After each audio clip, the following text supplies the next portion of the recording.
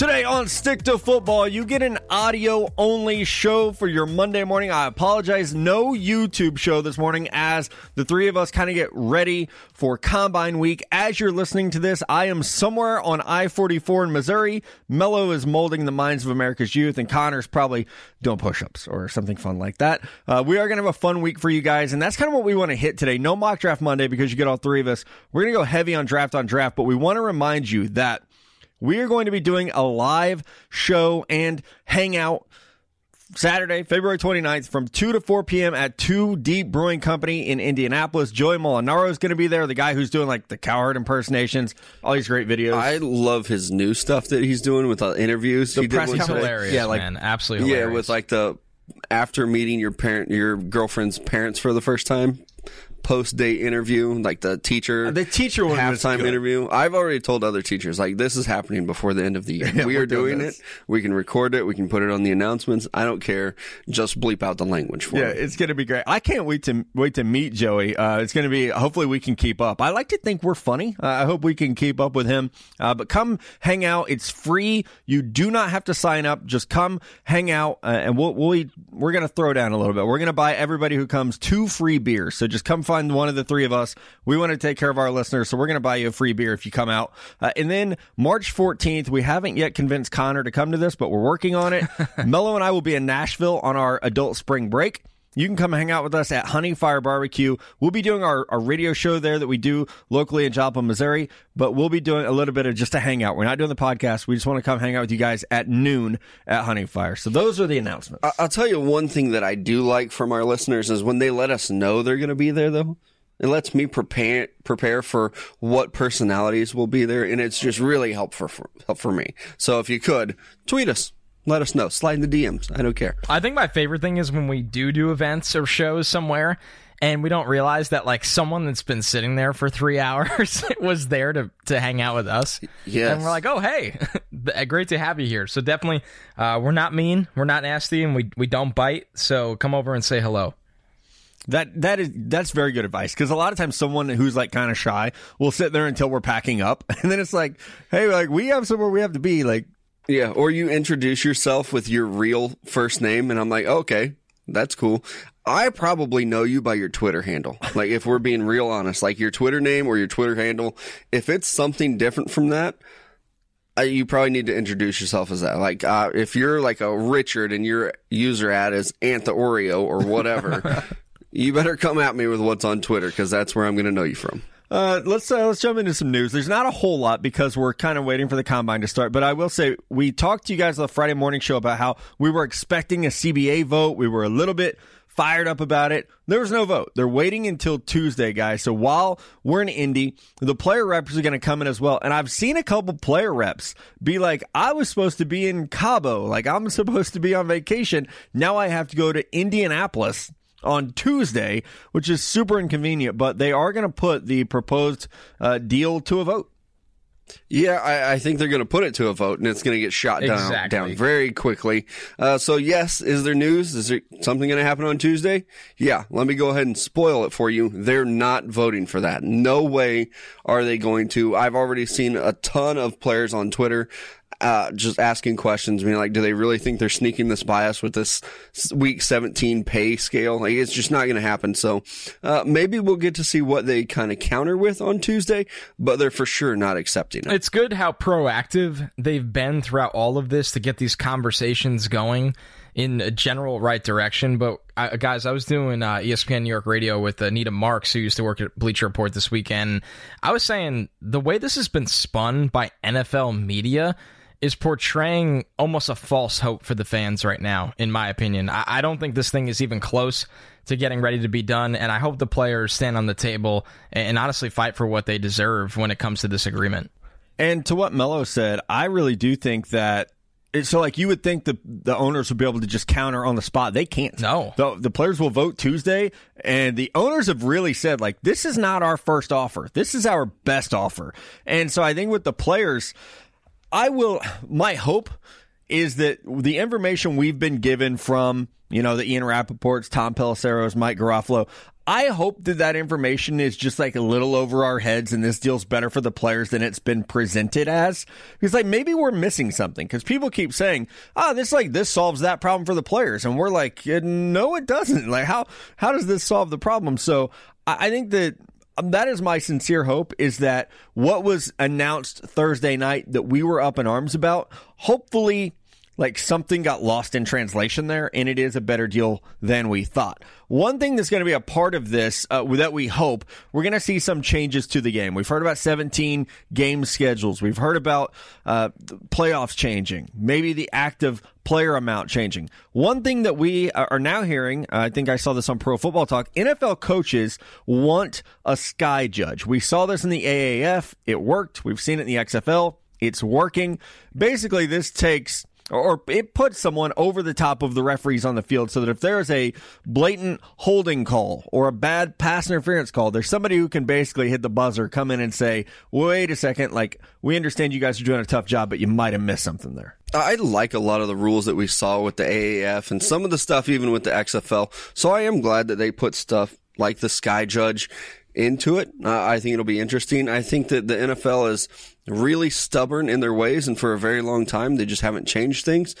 So it'll be nice to have the players kind of come in and get some different things happening in the game, because the owners are just going to stay pat. Yeah, I'm with it all the way. I mean, at the end of the day, the more innovations you can have is great. These are conversations that should be going on. These are conversations that are really, really important. I mean, I think it's something that we ask right now with baseball all the time. We're like, why is baseball always falling behind all the other leagues? So for the NFL to continue to look for all the help they can get to call the game the right way, I'm with it all the way. Yeah, it just makes sense. Like, this is the most popular sport.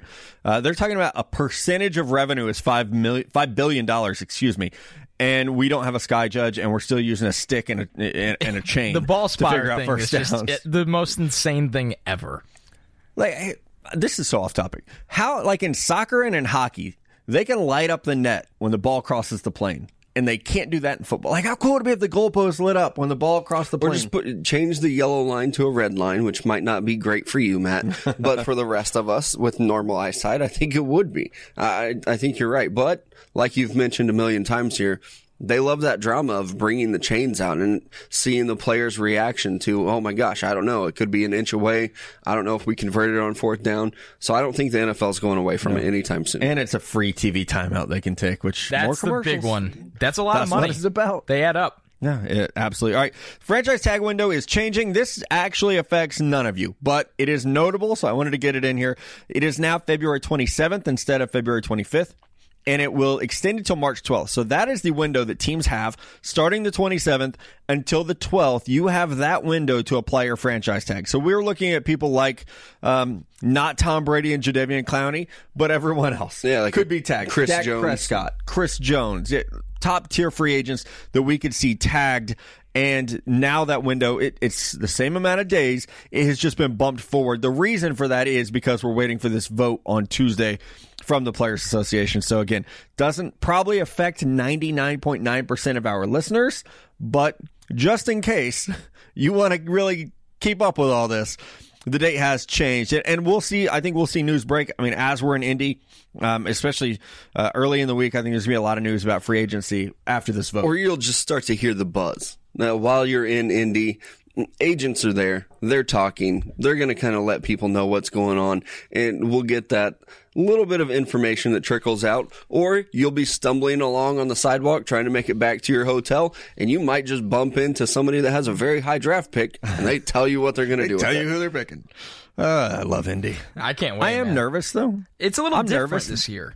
That's why, because normally I know where to go and who to talk to get information. I think this year's going to be very different because the schedule is different now. Everything's flipped. People will be going out for lunch instead of dinner. That's what I wonder, and that changes everything because it's like, who loves juicy gossip at lunch? Right? Old ladies. Yeah. And me now. Yeah. Me and old ladies. But it's not the same as the drinks flowing late at night or the steaks or... I don't know, man. I just wonder if the accessibility of connections will shut down because of teams working late into the night this year. I mean, you buy an agent a couple extra beers, get him talking a little bit, you'll find out some information. I don't know how you guys are going to do that at lunch. Maybe an extra steak for Andy Reid. Do not doubt me. I'll make this happen. Yeah, you want another cold brew? Let's make this happen. Nothing like caffeine to get them talking. Exactly. I'll roofie people if we have to. One thing that we have heard, players unfortunately get hurt. They're not able to go at the combine. That has happened to Bryan Edwards, the receiver from South Carolina, who notably missed the Senior Bowl as well with a knee injury. Now a broken foot suffered during training, going to keep him out of the combine. There was at one point, fellas, some talk about Bryan Edwards as maybe a second-round pick at wide receiver. I think that was based off, early tape. I do not have him ranked that highly. I actually have him as the number 78 overall player. And one thing that we continue to say about this receiver class is you could be the 10th or 11th ranked receiver. In a normal year, that might make you the second or third round pick. This year, it can make you the fourth or fifth round pick. I think that just because, the depth at the receiver position, we keep hearing teams are going to wait for it. So I think with Bryan Edwards, this is a pretty big blow to miss the Senior Bowl and then the combine with two separate injuries. Yeah, and I think this is another guy that Draft Twitter really likes, or at least it seems like I see his name pop up a lot. But you're right, it really sucks for him. You don't want to see anybody get hurt during the process. But he was really rising up there, even if it was Draft Twitter. His name was getting out there a little bit more. So it sucks to see a guy not be able to participate in the Senior Bowl, getting his knee scoped, just getting it cleaned up, and then a broken foot throughout the draft process. Really sucks for him. Probably not going to be back in time to do much at all. No, it's brutal, especially this year, like you alluded to, Matt. It's one of those things where it feels like everybody's so closely grouped together. You could be sitting there trying to sneak into the second round, and the next thing you know, you miss something like the NFL Combine or something like the Senior Bowl, and you're sitting there looking at the fifth or sixth round. Now, I really like Bryan Edwards a lot. And I think what sucks is I think he actually would have ran a little better than people expected at the combine, considering how big he is. So I think this is definitely, it's a big loss. It's a big miss. And maybe at the end of the day, it'll be somebody's gain if he does slip down the draft boards on day 2 or 3 of the draft. Yeah, for me, like our guy Lynn Bowden, Gabe Davis, Van Jefferson, Chase Claypool, Colin Johnson. Like I had him above those guys. Sure. On tape. Now 2 injuries. That's a little scary for me. Maybe hopefully they're flukes. Yeah, and I'm sure that the knee was probably, just regular off-season scoping that happens with a lot of guys, but it is something that you're going to have to ask questions about. What was the knee injury? Did it lead to maybe some foot injuries with overcompensation? Sure. A lot going on there, but you have to ask about it. And it does suck because I do think that he's a guy that would have ran pretty well at the combine, or at least you can answer the questions. Like Matt, you said you had a lot of guys behind him. You could have compared him at the combine, seeing him go head to head in drills. It helps you answer questions. We didn't get it at the Senior Bowl. Now we won't get it at the combine with Bryan Edwards. Yeah, and unfortunate for Bryan Edwards. Let's take a break. We come back. We're going to look at combine prop bets and give you over-under predictions for all the top bets that you can place out there. We'll be back right after this. One of the great things about the combine, sneaky great things about the combine, is being able to prop bet on 40-yard dashes. And this used to be like a thing for me because you talk to all the trainers and you're able to just like, all right, I know what these guys are going to run. Now with online betting and daily betting, it's even easier to do this. Unfortunately, Mello and I live in Missouri, so we can't do this. But I was told Indiana allows it. So if you're in Indianapolis for the combine, you're able to legally bet. The thing here is you're just supposed to cash out before you leave the state. That's what I've been told. So any fellow gamblers out there. You have to wait to place your bet when you're in state. Yep, but I'm ready. I'm locked and loaded. Let's start here. CeeDee Lamb, the number 2 receiver in the draft on my big board, a top 10 player, though. We've said it all along. We try to caution you guys. He's not very fast. He's fast enough, but he's not very fast. We said something last week. Don't count it twice. With CeeDee Lamb, don't count it twice that he's not fast. The over-under has been set at 4.54 seconds in the 40-yard dash, guys. I'm going to take the over on this. I think CeeDee plays a little bit faster than this. To me, honestly, it's tough because like there's combine training and that can shave off time. To me, he looks like a high 4.5 guy. Yeah, I think that he does play fast, and I don't know that he's a track kind of guy, but what I'm guessing and what I'm going to put my money on here is that he's going out there and he is just training for the 40 because everybody is saying, oh, CeeDee Lamb's slow. He's going to run slow. We know his game film's good. I think that he's going to go out there and he's going to run under this 4.54 40.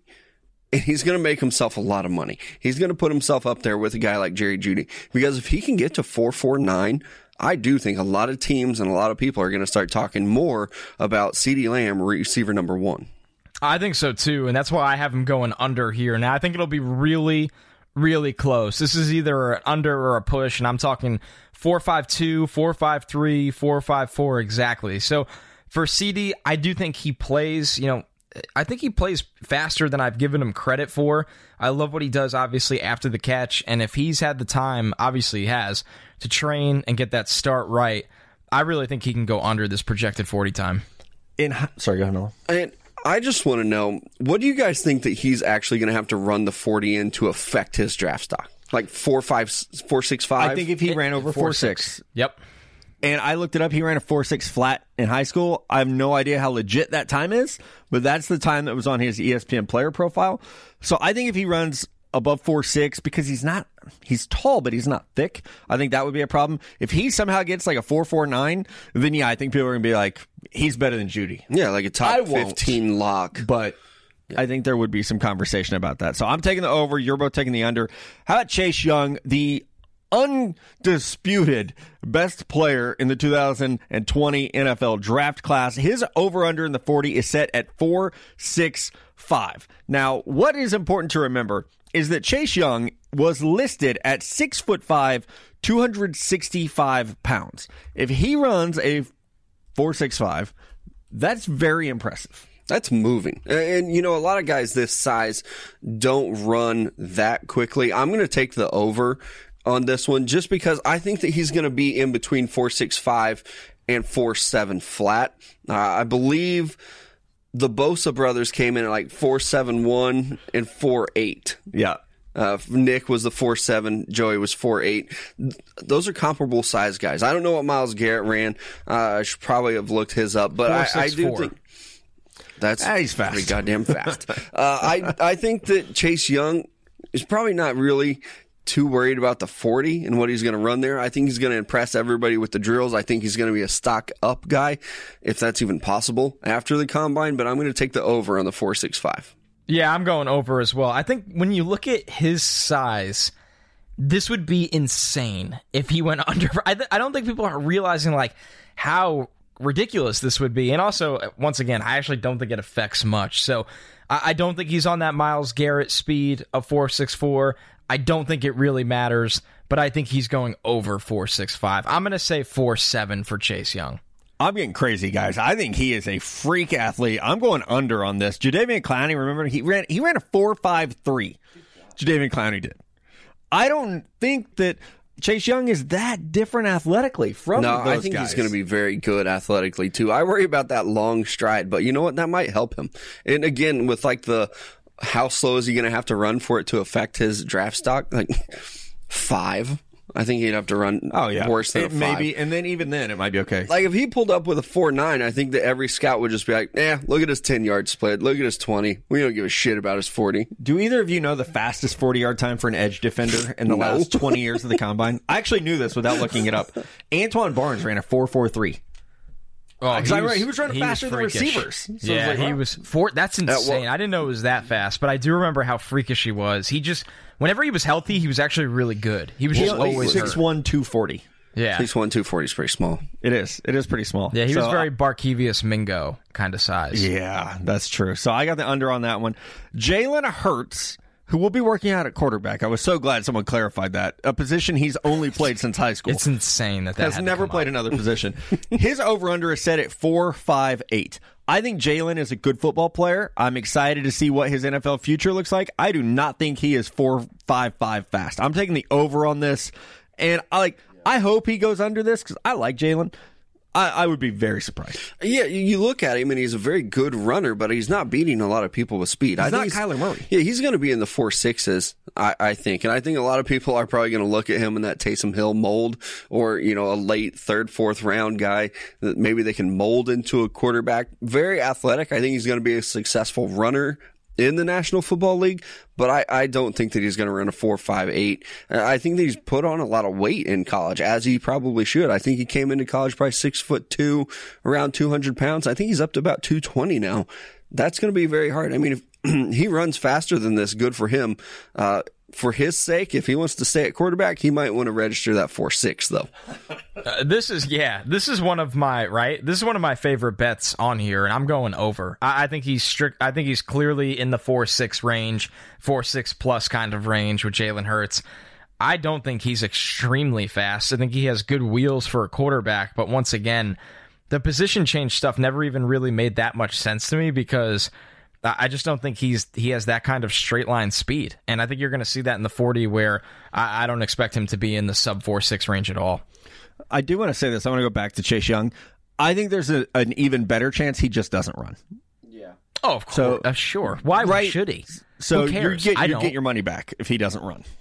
Yeah. I don't know. I almost wouldn't touch that one. Because I can see it going both ways. I don't think he's going under 4.65, but I wouldn't be like, oh, wow, Chase Young's really fast. I'm shocked. Yeah, right? Like, oh, man, this guy's really athletic. If he gets into the 4.5s, I'll be surprised. But, yeah, anything else. Well, that would be doesn't wild. Really matter. Yeah, it would be. Jerry Jeudy, over under 4.44. Jerry told us that he was going to be quite a bit faster than that, and I believe him. So I'm going to go with the under. Maybe I'm an idiot because I know every guy's like, I run a 4.3. 4.3 is pretty fast, but Judy's burst is really good. The only thing that gives me pause is I knew he was small because like I've seen him play and I know what he's listed at. And I don't know if Connor, if you felt that way. When we met him, I was like, oh my God, this is a baby. Like he's a child. I mean, he's listed at 6'1", 192. I don't know if I believe that. He looked 5'11", 175. I thought he was taller. I think he's a real 6 feet and a half, right? I was in some Air Max that day, and we felt the same height. I just don't give a shit because he's so electric. Right.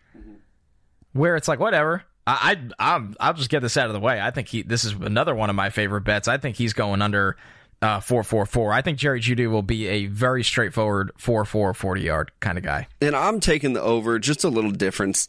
Somebody has to have a disappointing 40-yard dash. If it is Jerry Jeudy, I don't think it makes a difference with his draft stock. I'm going to go with over. I still think that he gets in the 4.4s, but I'm going to say 4.49 for Jerry Jeudy. Okay, 4.49. I like it. Joe Burrow, deceptively athletic. If he runs the 40, they have set it at 4.81. I think that he could get under that. Quarterbacks, we always think they're slower than they actually are. You know, where it's like you watch a guy and you're like, oh, man, he's not very fast. And it's like, well, he's a little faster than I thought. So I'm going to go under for our guy, Joe Burrow. I think he can get a 4.79. Jared Goff ran like a 4.79. I think he's faster than Goff. Yeah, I think that he's athletic. I also don't think that he's doing a damn thing to prepare for the 40-yard dash. This is another guy that he probably won't run it because it doesn't matter what he does run. He's probably going to go first overall if he wants to. So I don't think that he will run the 40, but if he does, I doubt that he's putting his hand in the dirt too often, working on that start. I think he goes over if he runs it. I apologize. Jared Goff ran a 4.82. I was close. That does surprise me. I'm going over here for Joe Burrow. I'll say this. When we went to the SEC championship, I was like, damn, he's got more wheels than I thought. I just think it's play speed. I think he's somebody that, once again, I think Melo really just said it. When you get on the track in the shorts, I just don't know how much he truly cares about running this 40. I mean, is he going to be a 5 flat guy? No, he's faster than that. I think he'll be slightly above 4.81. Carson Wentz ran a 4.77. Wentz is a crazy athlete. He's another guy that's a very good athlete. A million times. Right. I think with Burrow, like maybe I need to run down there and like hit him in the head first, and then he'll run faster because he's just so much better after. Or slap him in the face a little bit, and he'll be like, I don't know. I'm gonna tweet at him all week. People are saying you're slow. Like everyone thinks you're slow. You're gonna run a 5-second 40. Just try to chip on his shoulder, get him to do it. Get his phone number from somebody like those. Was it Georgia fans? Yeah, Georgia fans did. So this one surprised me, guys. J.K. Dobbins over under set at 4.49. And at first I was like, I don't think he's that fast. But then the more I thought about how he played this year, there were some plays where he would get those chunk yards, like 60-yard runs. I think he's a little faster than I assume because of his body type. So I'm actually going to go under. We've seen guys like this, shorter running backs with powerful lower bodies, good core strength, do have a tendency to run faster than I expect. So I'm going to go under on J.K. Dobbins for this. I'm going with the over, but you mentioned like some of his bursts and big plays. I think it was against Clemson. He ripped off 2 huge runs. If he can come in and measure like he has and run in the 4.4s, I think we're going to have to start talking about him as a first-round guy too. I think a lot of these running backs, and we're going to talk about a couple of them here, but if they can start to run in the low 4.4s, I think that a lot of them are going to go in the first round. And if any of them can get to the 4.3, cement them in the first round. I'm going over here for Dobbins. This is one of like the weird things that my brain stores, but I remember a play, I think 2 years ago, where Nick Nelson on Wisconsin chased him down. It was one of the more ridiculous, like, touchdown-saving kind of tackles. Nelson ran a 4.52. I think Dobbins is going to be right around 4.55-ish. I don't think he has great straight-line speed, so good enough speed. But once again, remember what we saw with, Josh Jacobs, David Montgomery, those kind of guys last year? I think it's very similar for Dobbins. I'm down like a rabbit hole of looking at old 40 times. Adrian Peterson ran a 4.4 flat. Yeah. He's like 223 pounds. He's one of the best running backs to ever come out of college. 100%. And high school. Yeah. It is amazing. Let's go next on this, guys. DeAndre Swift, another running back. Love him as a player. 4.47. I'm going to go over on this. I think he's agile. I think his 3-cone is going to be great. I don't think his 40 is going to be fantastic. I would have guessed him as like a 4.51 guy, so I'm going to take the over on this one. Yeah, I'm going to take the over too. He's a short stride-looking guy. I think he's probably only 5'9". I mean, Georgia lists him at 5'9". He might be 5'8". So at that weight and that height, that doesn't scream fast time to me. So I'm going to go over as well. I don't think it's going to make a difference. I think he still goes in the first, maybe the second round. But I don't think that he's a 40-time kind of guy. I took a push here. I think this is right where he's at. I think 4.47 looks like the perfect range for Swift. I've seen him, obviously have some great breakaway runs, but once again, I don't think he's the fastest straight-line speed kind of guy. I actually don't think this is a great year for running backs. I think the Washington running back and Jonathan Taylor, those guys will be right around 4.4, and Keyshawn Vaughn. But overall, a lot of the top names are not going to light up the track at the 4.3 flat kind of range. No, not at the combine. It's just I agree. I don't see a lot of speed guys in this. I'm anxious to see he's not on here. What my guy Clyde the Glide runs, because he's like 5'8", 210 pounds. Little muscle hamster out there, just powering those legs through. He's up next, guy, not terribly fast. No, just smart and good and shifty. Great player. Last running back, you just mentioned him, Jonathan Taylor. They set him over under 4.51. We all took the under, spoiler alert. This one terrifies the shit out of me because we've heard all along, he's 4.4. This is a track guy. There's a lot of wear and tear since the track days. I do wonder a little bit. I hope he's been preparing for this. Thank God he doesn't have to carry a football while he runs it. 4.51 scares me. We did all go under. He's a track guy. We know that he's a track guy, and those guys always run well. So I hate this over-under that they said. It seems way too easy. I think they should have set it at 4.45, and then maybe I think it's a discussion. I still would probably take the under. He's probably added on some weight. Matt, you love to mention the wear and tear that he's had.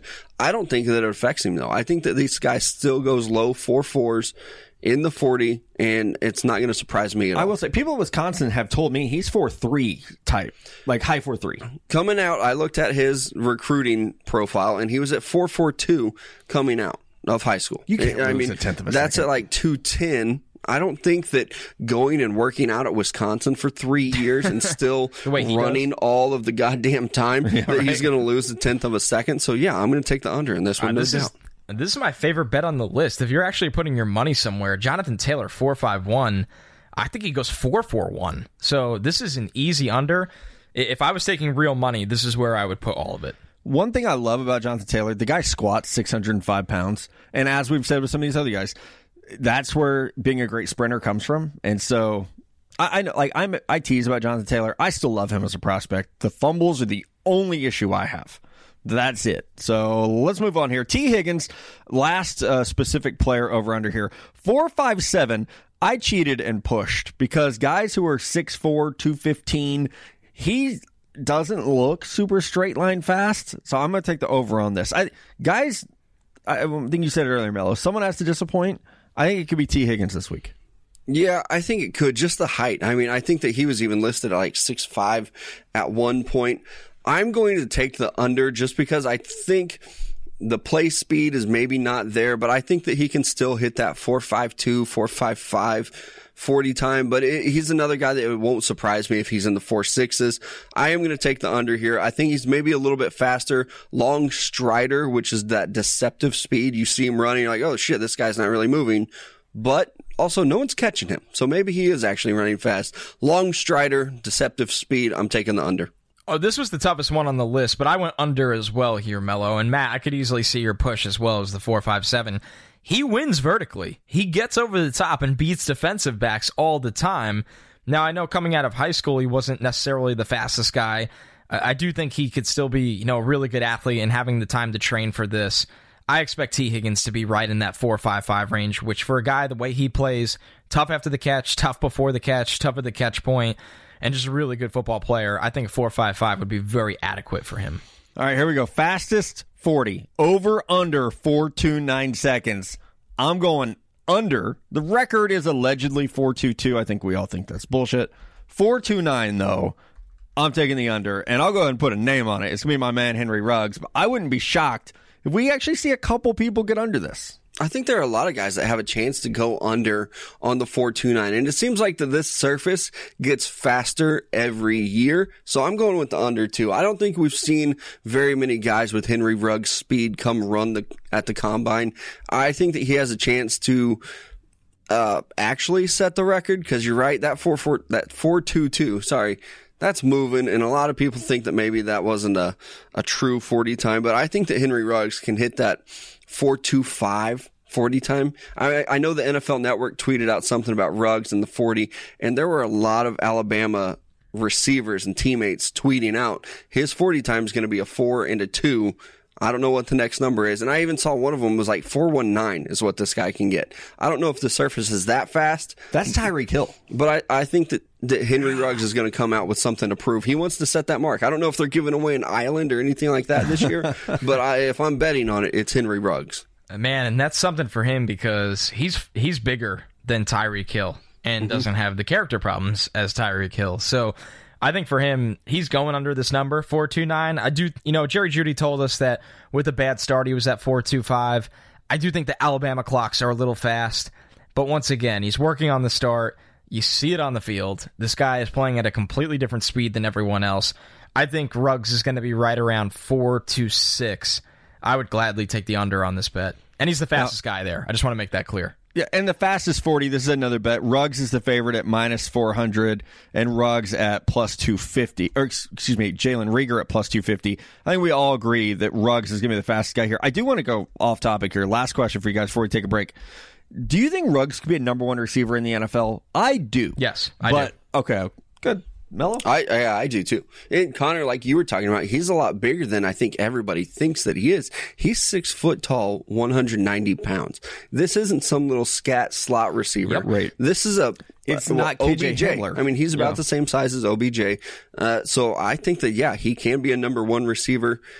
What are you going to do with those Alabama receivers? There's 4 number one receivers on that team.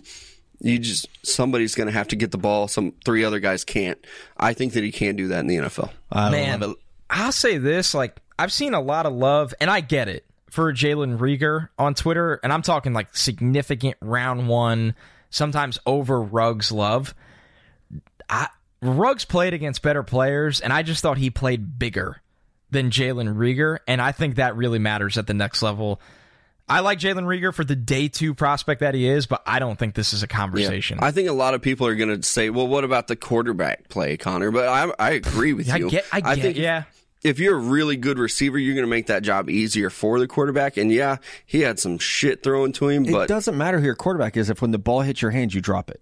That's not on the quarterback. Bingo. And everyone says that about, Reagor has drops, and people will say, well, look at the, whoever, Pro Football Focus or someone did a stat on how many of his throws were catchable. That stat means nothing to me. How many of the catchable throws did he drop?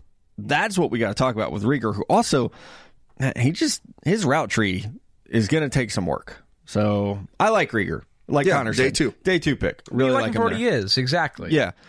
And I don't think he's Ruggs. I actually like Hamler a little bit better. Me too. So that's where I have it. All right, let's take a break. We got a lot of draft on draft questions for you guys. We'll get into right after this. All right, guys, we are back. Don't forget, Saturday, February 29th at 2 p.m., Two Deep Brewing Company in Indianapolis. We're going to have Joey Molinaro. We're going to do our podcast. We're going to give you free beers. It's a good time. Just remember the number 2. 2 o'clock, Two Deep Brewing. We're giving you 2 free beers. There you go. And we're there for 2 hours. You better talk to us before we leave. Even better. All right, first question in a loaded draft on draft segment from Dakota Cox.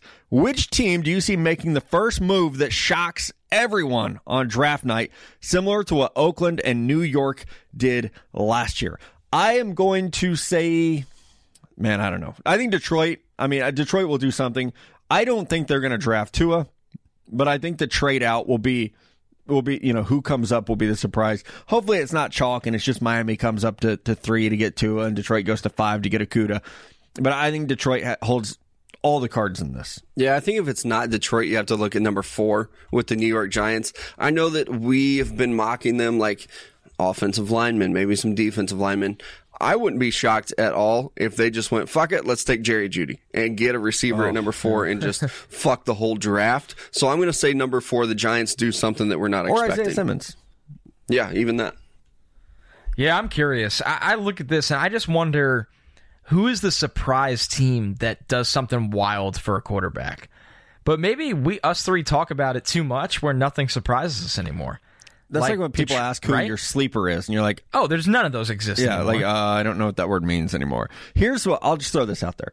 If Miami took Justin Herbert over Tua, it wouldn't surprise me, but it would be a surprise. Does that make sense? Mm-hmm. Yeah. So that would be the one. It's not shocking, but it shouldn't happen. Right. Like when Daniel Jones went before Dwayne Haskins. We were like, oh my God, this is a travesty. Or that he went before Drew Lock. Or when they both went in the first round. I was like, what the hell's going on here? Yeah. Beauty is in the eye of the beholder. And free agency will tell us a lot. Because, True. What if Tennessee decides to franchise Derrick Henry? They let Ryan Tannehill walk. Who knows what they do at quarterback? And they're like, you know what? We're just going to trade all of our picks and come back up and take Jordan Love or Justin Herbert. I don't think they will, but something crazy like that is what I'm talking about. This is off topic. I'm having such a hard time with Herbert versus Love. I literally have them tied. They have the same grade. It's easy when you don't like either of them. I don't particularly like either of them, but I feel like I do have to split them at some point. I hope this week helps me. Because I'm having a hell of a time. Because I have them 4 positions apart, but man, they're like right there. I have them right there. Man, I keep switching them back and forth. Me too. I do the same thing. It's like you watch one game and you're like, all right, I got to move them up. Then you watch it. Here's the weird one for me. Love versus LSU is the game that makes me move him up, and he threw like 2 picks. Really? I like it. Statistically terrible, but it's fun film to watch. Yeah, I think a couple of those interceptions, maybe even 2, were like tipped balls or something like that happened. But there were some terrible throws. Absolutely. As well, which is like we just talked about his whole career. Like, oh my God, he's amazing. That interception wasn't his fault. What the fuck are you doing, Jordan Love? That's Jordan Love's scouting report. It's Jameis Winston. It's like if Jameis could run a little bit going better. To the blocks. Yeah. All right, Brooks Gwynn, one of our favorite dudes on Twitter. If you were picking towards the end of the round and your team needed an IO line, corner, and linebacker. Oh, the Chiefs? Obviously, exactly. This is a Chiefs question. How would you draft those positions in the first 3 rounds? So Brooks is clearly asking about the Chiefs here. I think it just depends on who else on the board.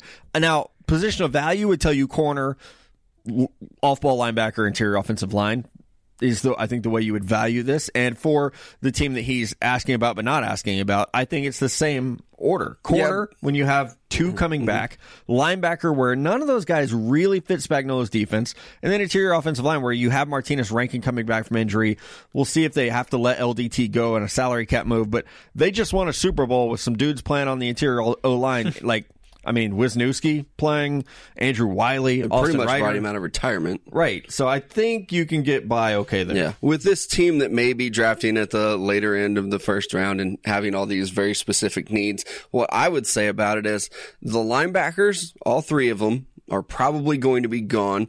I don't know if I want to take a chance on some of the other linebackers in the first round, so that's probably not going to happen. The corners, I think you're just going to miss out on that first or second tier of corners, so I don't know if I would reach there either, but I think you might be able to get a guy like Cesar Ruiz out of Michigan, who's going to be the best interior lineman at the end of the first round. And then you can go add some depth pieces at linebacker. You can find some guys late in the second or the third round. And with corner, you can find good corner value in the later rounds. And I think this is a very deep corner class. So I actually think that they're probably going to draft it interior offensive lineman, corner, and then linebacker. Yeah, there's a lot of different ways they can go with it. I know, looking at it, I would love the Ruiz pick, personally, seeing how the board falls. That one makes the most sense to me. Matt, I think you did this on a mock draft Monday, and correct me if I'm wrong, but maybe a reach for Jalen Johnson at the end of round one, or really a trade back. You probably trade back into round two. Because I have him at 38 overall, so a little bit. Yeah, and he just fits their scheme really well, Jalen Johnson. So that one makes a lot of sense. Linebacker, I mean, Mello nailed it. You're probably just in no man's land. I don't think there's a guy. I don't think Queen or Murray or those guys really make it there. I am curious to see how the league looks at Zach Bond, because I value him as an off-ball guy, not an edge guy at the next level. I still can't believe people are looking at him at edge. It just doesn't fit, man. And that's okay. He does good things on the edge, but that doesn't mean he's an edge. Yeah, and I look at, again, not to just stay on the Chiefs, if Jeff Gladney's there, he should be the pick. I like Jeff Gladney a lot, too. If he's there at 32, hey, Brett, don't mess this up, buddy. Take Gladney, and then you can come back and, if we're talking interior offensive line, I mean, you could get John Simpson might be there. Matt Hennessy might be there. I think you could, again, that's a position where there is good depth. I think Troy Dye is a really good fit in that scheme because he can drop into coverage like in the real well. Round. And I like his size, too. But get him in the 4th round. Go get a corner, get some offensive linemen. Target a receiver that they're probably going to go after, or maybe even a running back. It's going to be funny when they go running back receiver and none of this matters. I fucking hope not. Andrew Magnuson wants to know, Javon Kinlaw stole our hearts at the Senior Bowl. In addition to him, who are the easiest prospects to root for? I find myself rooting for players who've been through a lot. Like a Javon Kinlaw. We've heard so many of those stories just this year. Yetur Gross-Matos talking about his brother and his dad died within a couple years of each other, and that's just absolutely heartbreaking. I love guys like Lynn Bowden who they have a kid, and Mello and I being fathers, and they talk about how much their child changed their life, and it's like, oh my god, like those are the things that you can really resonate with. And then I don't know if you guys agree, I think Joe Burrow is the easiest guy in the class to root for. I don't. I disagree. Really? I've gotten off that. Go ahead, Mello. So you're going to say exactly what I'm going to say. I just think that he's maybe a little bit more arrogant and has a little bit more Baker Mayfield in him than we think. I agree, man. Just the smoking the cigar after the national championship game. The spotlight wasn't on this guy for 4 years. You give him a little bit of it, and we've saw a lot over the last year. I think that's why he's gone quiet. Maybe. But he's not really gone quiet. He's still talking about, I don't know if I want to do For me, it is because you're at Ohio State and you, for whatever reason, Dwayne Haskins gets that job. And I'm not going to go conspiracy theory, but then you want to go to Nebraska and they say, hey, you're not good enough. And Alabama offers you to be the number 3 quarterback. And you go to LSU and all you do is go undefeated, win a Heisman Trophy, and have the best year we've ever seen a quarterback have. It's like that part of it is easy for me. Transfers. Wins the Heisman, goes number 1 overall. That's the story. He breaks up with his girlfriend. I mean, that's why I think we're so scarred. And a lot of other people will say, oh, man, yeah, life sucks for you. You had to transfer from Ohio State to LSU, win the Heisman Trophy, and get drafted first overall. Don't create some fake chip on your shoulder. So that's why I would say that a lot of people will say they're not rooting for Joe Burrow. I hope he's very good. I like what he does on the field. How about this one then? Tua. I think Tua is very easy to root for. That fucking ukulele. Yeah. He's always smiling and likable. Go ahead, Connor.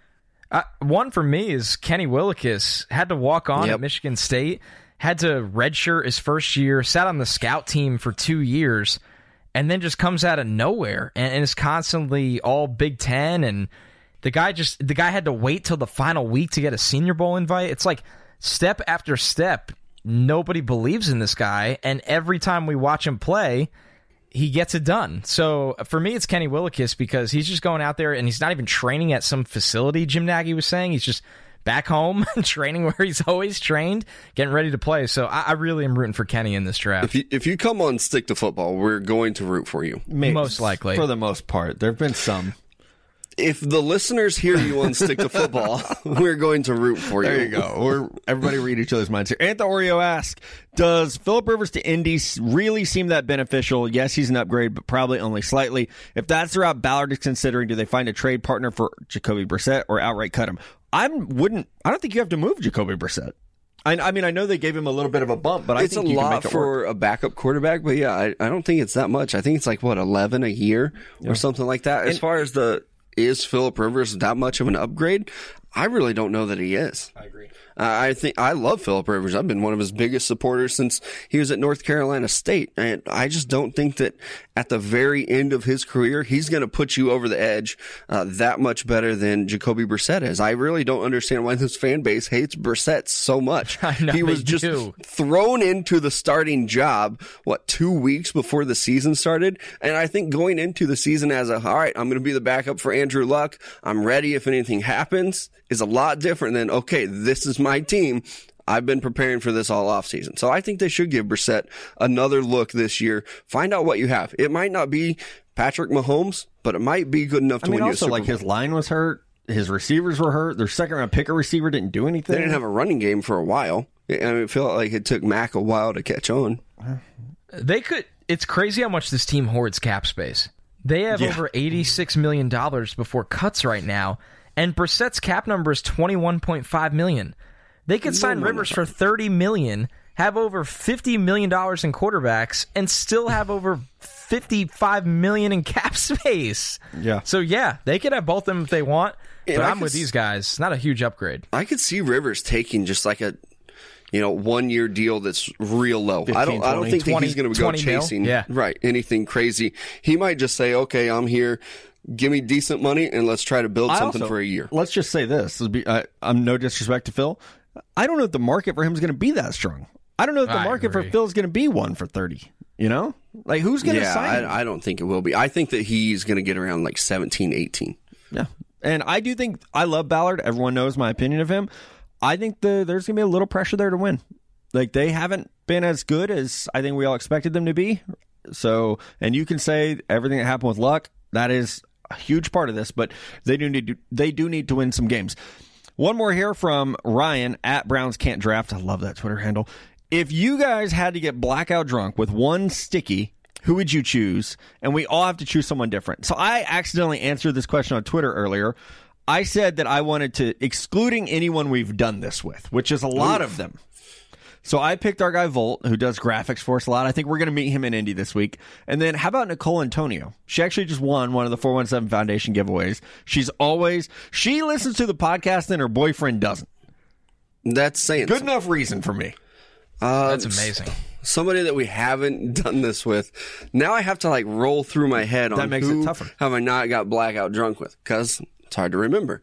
I'm going to say Mason Whitlock, because he's been a listener since day one, and we still haven't met him. He's an Oklahoma fan. I really don't want to do that. Yeah, he's a Chiefs fan too, so I'm able to look past it. Maybe he can at least talk some shit on Baker Mayfield and play some golf and get drunk. Yeah, it would be our boy Dam Supa. He came to the draft week event, Matt, so we got to meet him there. But we haven't gotten to have any cold ones with him. But he's a diehard listener, sends us great questions every week, and he's a Mets fan, so it makes it a little easier for me. Drown our sorrows. Now name one you don't want to get blackout drunk with. I was going to say Mason Whitlock. Dan Barnes. Oh, man. I'm not actually going to name any of them. This is going to be the greatest I don't need death threats. This is going to be the greatest humble brag ever. Can I say Patrick Mahomes? He listens 3 times a week, and I have not been blackout drunk with him. That's very true. Pat, let's do it. Let's make this happen. Let's take a break. We come back. We got 5 more draft on draft questions to get to you guys before we get ready for the combine. We're back with some draft on draft. Our guy Mason Whitlock. Hey, we were just talking bad about you. If the Chiefs move on from Sammy Watkins in order to retain Chris Jones, what receivers in the later rounds would you like the Chiefs to draft? There has been a little bit of a debate out in the world, and I think even on this podcast, as to what type of receiver the Chiefs should go after. Should it be more speed guys, or should they look to break that mold and get size? So I will give you 2 of those options. John Hightower from Boise State is my boy. If they go wide receiver late, he's going to probably run in the low 4.4s. JUCO guy, he fits that mold. 6'2", 175 pounds. He looks like he belongs on this team. Now, if they want to go with size, I think you could look at someone like Benjamin Victor from Ohio State, 6'4", 200 pounds. Kendrick Rogers from Texas A&M. We know that him being suspended midseason is not going to be a problem for the Chiefs. They're okay with it. As long as if they vet you and you pass, they're good with it. So I think those are two guys who I would look at late that, depending on what type of receiver you want, would be a fit. Yeah, and it depends on what round you're talking about. I think Gabe Davis is going to run pretty well, and he's a big guy out of UCF. I think he's a guy that they could target. I just can't see Andy Reid taking somebody, no matter how big they are, that can't run. The guy he likes 40 times. He's going to look at that. I think maybe Matt, your guy, Devin Duvernay, might be a guy that they target. Short, fast. That seems to be what they like. But a lot of us that are Chiefs fans say we need a red zone target. We need somebody that can make something happen in the red zone. I think maybe even Colin Johnson is the guy that they could target if they do want that size. Not many receivers bigger than Colin Johnson in this draft. Watch them take Jeff Thomas in the 7th round, and he turns into like a wide receiver 2 or 3. That would be the least surprising thing to me from the Chiefs. And Thomas flashed brilliance at Miami, but boy, were things not consistent on and off the field. Yeah, and I think with Jeff, the off-field is, man, if you sign up on that. But they don't care. Right. No. Like, no team cares less than the Kansas City Chiefs. Yeah. And we'll have an off podcast conversation more about him. Jeremy Gowden says, in the event that Trent Williams leaves the Redskins, is there a discussion about Jedrick Wills at 2, or is Chase Young the pick regardless? Guys, for me, Chase Young is the pick regardless. I like Jedrick Wills. We've talked a lot about how he's the best tackle in this class for us. This is not even close for me. Chase Young is the best player. He would have been the best player last year's class for me. Probably the class before that for me. I don't know. I don't know if he would. I said that about last year. It would have been close. It would have been really close last year. So I think you take Chase Young. If you feel like you have to go offensive tackle, Austin Jackson's probably going to be there when you come around in round 2. There are other avenues to look at here. Oh, excuse me. They don't have a 2nd round pick. Nope. There's a little pressure there. But 3rd round pick 66. We could see, Matt Pert, Lucas Nyang. There could be guys at 66 that are good. And if you lose Trent Williams, you're going to get compensation as well. So, you might get back an early 2nd round pick where Austin Jackson becomes a reality. Yeah, I think there's probably a discussion, but they're also very happy that the best player in the draft is falling to them at number 2, but they do have a young quarterback that they just drafted last year, so maybe there is a little bit of talk in that draft room about should we go out and get a left tackle to protect him, or maybe they'll value somebody in free agency. But I think there's a discussion. I think it's a short one though, and then they say, nah, I'm just fucking with you. We're taking Chase Young. Yeah, I think that's it as well. I think if anything, they can go back in time, and I'm not saying Montez Sweat won't be a good NFL player. I know he had 7 sacks as a rookie this year, but you probably kind of wish you had that 2nd round pick this year because of what you just said, Matt. You're getting Chase Young, and then you could have drafted a starting caliber tackle. Not saying they have overkill now on the edge, but I just don't know how desperately you need Sweat anymore when you have Chase Young. But either way, their front 4 is going to be a lot of fun to watch. Stacy Hannon says, hey guys, long-time Sticky, first-time questioner. As a lifelong Browns fan, I was ready to give up the NFL entirely when John Dorsey got fired. Is there any reason left for hope, or should I just give up? Is there any reason to believe in Andrew Berry? Stacy, I will say this. I have always been kind of a John Dorsey believer, from when he was in Green Bay to Kansas City to even when he got the job in Cleveland. And I think when you have a job like ours and a platform like ours, sometimes you have to say, with new information, I've realized that I was wrong. And I think with John Dorsey, with new information, I'm realizing he's not as good as we all thought he was. I think the hype was a little bit better than the substance. Even, some of the moves he made in Cleveland looked good on paper. And you can argue, well, they didn't have time to flesh out. But, he put Kansas City in a terrible cap situation.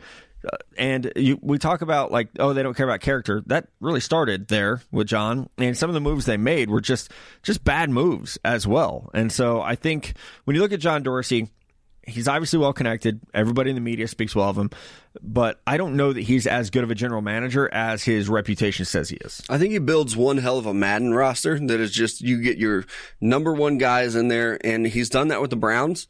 I think anytime you have Baker Mayfield, that was a 1st pick overall, you have 2 good running backs right now, you have probably the best receiver in the league, there's at least some promise, and I think we all expected them to play better last year. Maybe this year, Baker has a better offseason. They take things a little bit more seriously, so I wouldn't jump off that Browns bandwagon just yet. But I will tell you, if they go like 6-10 next year, I'd be looking for a new team. It's going to be really frustrating if Baker doesn't work out. And there were so many highs and lows this year. But there are players to root for on the Browns, obviously. I mean, we really like Nick Chubb on this podcast. We've been very upfront about that. I know the incident this year was not a good look, but I like Myles Garrett a lot. And I will root for Myles Garrett a lot. So it's interesting with the Browns. I'm the first one to say it. When they made their hires this year on the coaching staff, I was very... basically asleep is how I felt. It is not an inspiring hire to me at all, but maybe it'll be the one they need. But I wouldn't be out on the Browns right now out of all the times. If you've made it this long, stick around just a little longer, and let's hope they get this thing right with the core they have. You know, we have a saying in Missouri, if you don't like the weather, just wait until tomorrow, it'll be different. And with the Browns, that's the way it is, man. Oh, if you don't like this GM, just wait a year. You'll have a different one. It'll be fine. Yeah, you probably have a different coach to go with it. Right. We got a question here from Ev Genai, I think. EVGENII. Yep, good luck. Okay. Good luck with this. Each of you, please tell us something sweet or good about the other co-host that we don't know. Oh, that you don't know? Ha ha ha. Okay. You're just sitting back waiting for one of us to go first. I have my answers. Okay, I'll go first.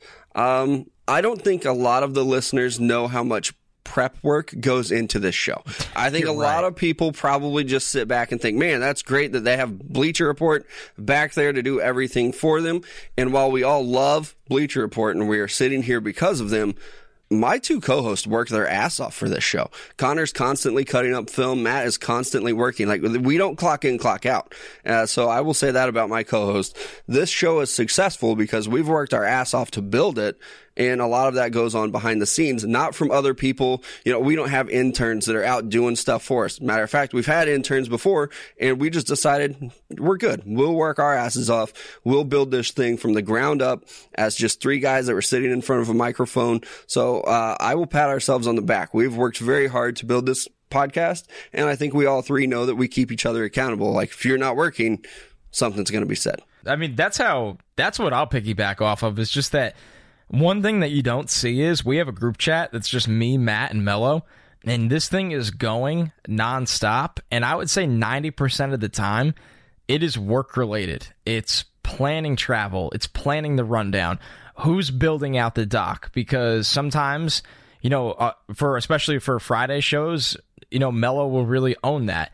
And at times, whether me or Matt are busy on the weekend, somebody's got to build out the Monday rundown. And what teams are we going to fix? And just all the tracking that goes into it, the communication. I've worked at Bleacher Report for 6 years now, and I've worked a lot of different places in life, or worked in a lot of group projects in life. And the communication, thanks to these two, is incredible. It really makes a difference. And I think it's why we're so hands-on with the show, to the point where it's hard for us, even if the day comes that we get help, we just don't accept it very well in a good way. I was going to tell you guys, we've been offered help. I keep saying no. That's not true. We wouldn't do that. I was actually going to go not work-related, or not super work-related. I don't know if a lot of people, because we don't talk about our kids a lot, I don't think people understand how great of a dad Mello is. Like, we don't want to bring our kids, like, you guys don't care, so we don't talk about it a lot. But, like, if anything ever happened to me, Mello would get my kids. That's how good of a dad he is. And like, I trust him. Like, he's who I go to for parenting advice. Like, that's how pretty much damn good at it. Right. That's how much I trust Mello as a dad. I mean, he's a fantastic, and as a single dad, something I've done, feels like my whole damn life. It's a hard job. And any of you out there who are single parents or were raised by a single parent, you know how hard it is. And Mello is like fucking killing it with his two girls. And with Connor, one of my favorite things about Connor is, and I've known him again for 6 years, Connor treats everyone today like he did 6 years ago. We have been in some stressful work situations, and, like, we're up against it with production, or, we even sometimes have to work with people we don't know. And I can be a little high strung. And what I like is, like, Connor is always level, like, always with people. Everyone gets treated the same. No one ever gets big timed. And I think, even people who come out to our events know that. And hopefully you know that about all three of us. Very approachable, like, respects everyone and the job that they're doing. And I think that happens because, like, the three of us, I will say, none of us were handed this gig. We all worked our ass off to get to this point, and we had to do a lot of other things, whether that's working in production or working in marketing or being a teacher. Like, we've done a lot of other things. So I think we have that respect for all the people that we have to work with, where, like, hey, you're just trying to do your job. Like, let me help you do it to the best of your ability. So that was like a weirdly long segment. We should have saved that was a nice little moment, Day, fellas. Yeah, that was a nice little moment, because I think us three are so wrapped in work and life and this show, and that it's good sometimes to just be like, hey, you know what? I appreciate you guys a lot.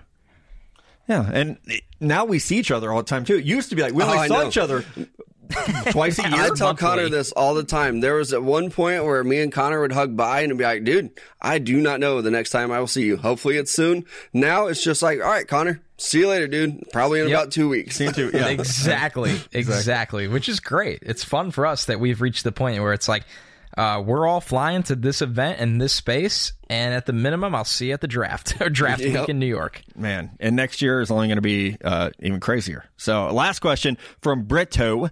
Last week, you said you told teams about a certain player. This is to me. Do you only tell certain team info about players you like, or do you have a connection in every team you speak to? So, no, I do not currently have a connection with every team. I don't have a connection who works for every team. Though, I mean, the way that this works, you can have a guy who works for the Niners. Maybe he used to work for the Chiefs, or vice versa. So you still have an in to that, to all 32 teams, but you might not have a go-to guy there. The player I think that we were speaking about last week, we were talking about how, George Kittle. I was texting people being like, draft this guy. I've told this story before about there was a linebacker at a college near here that I really liked.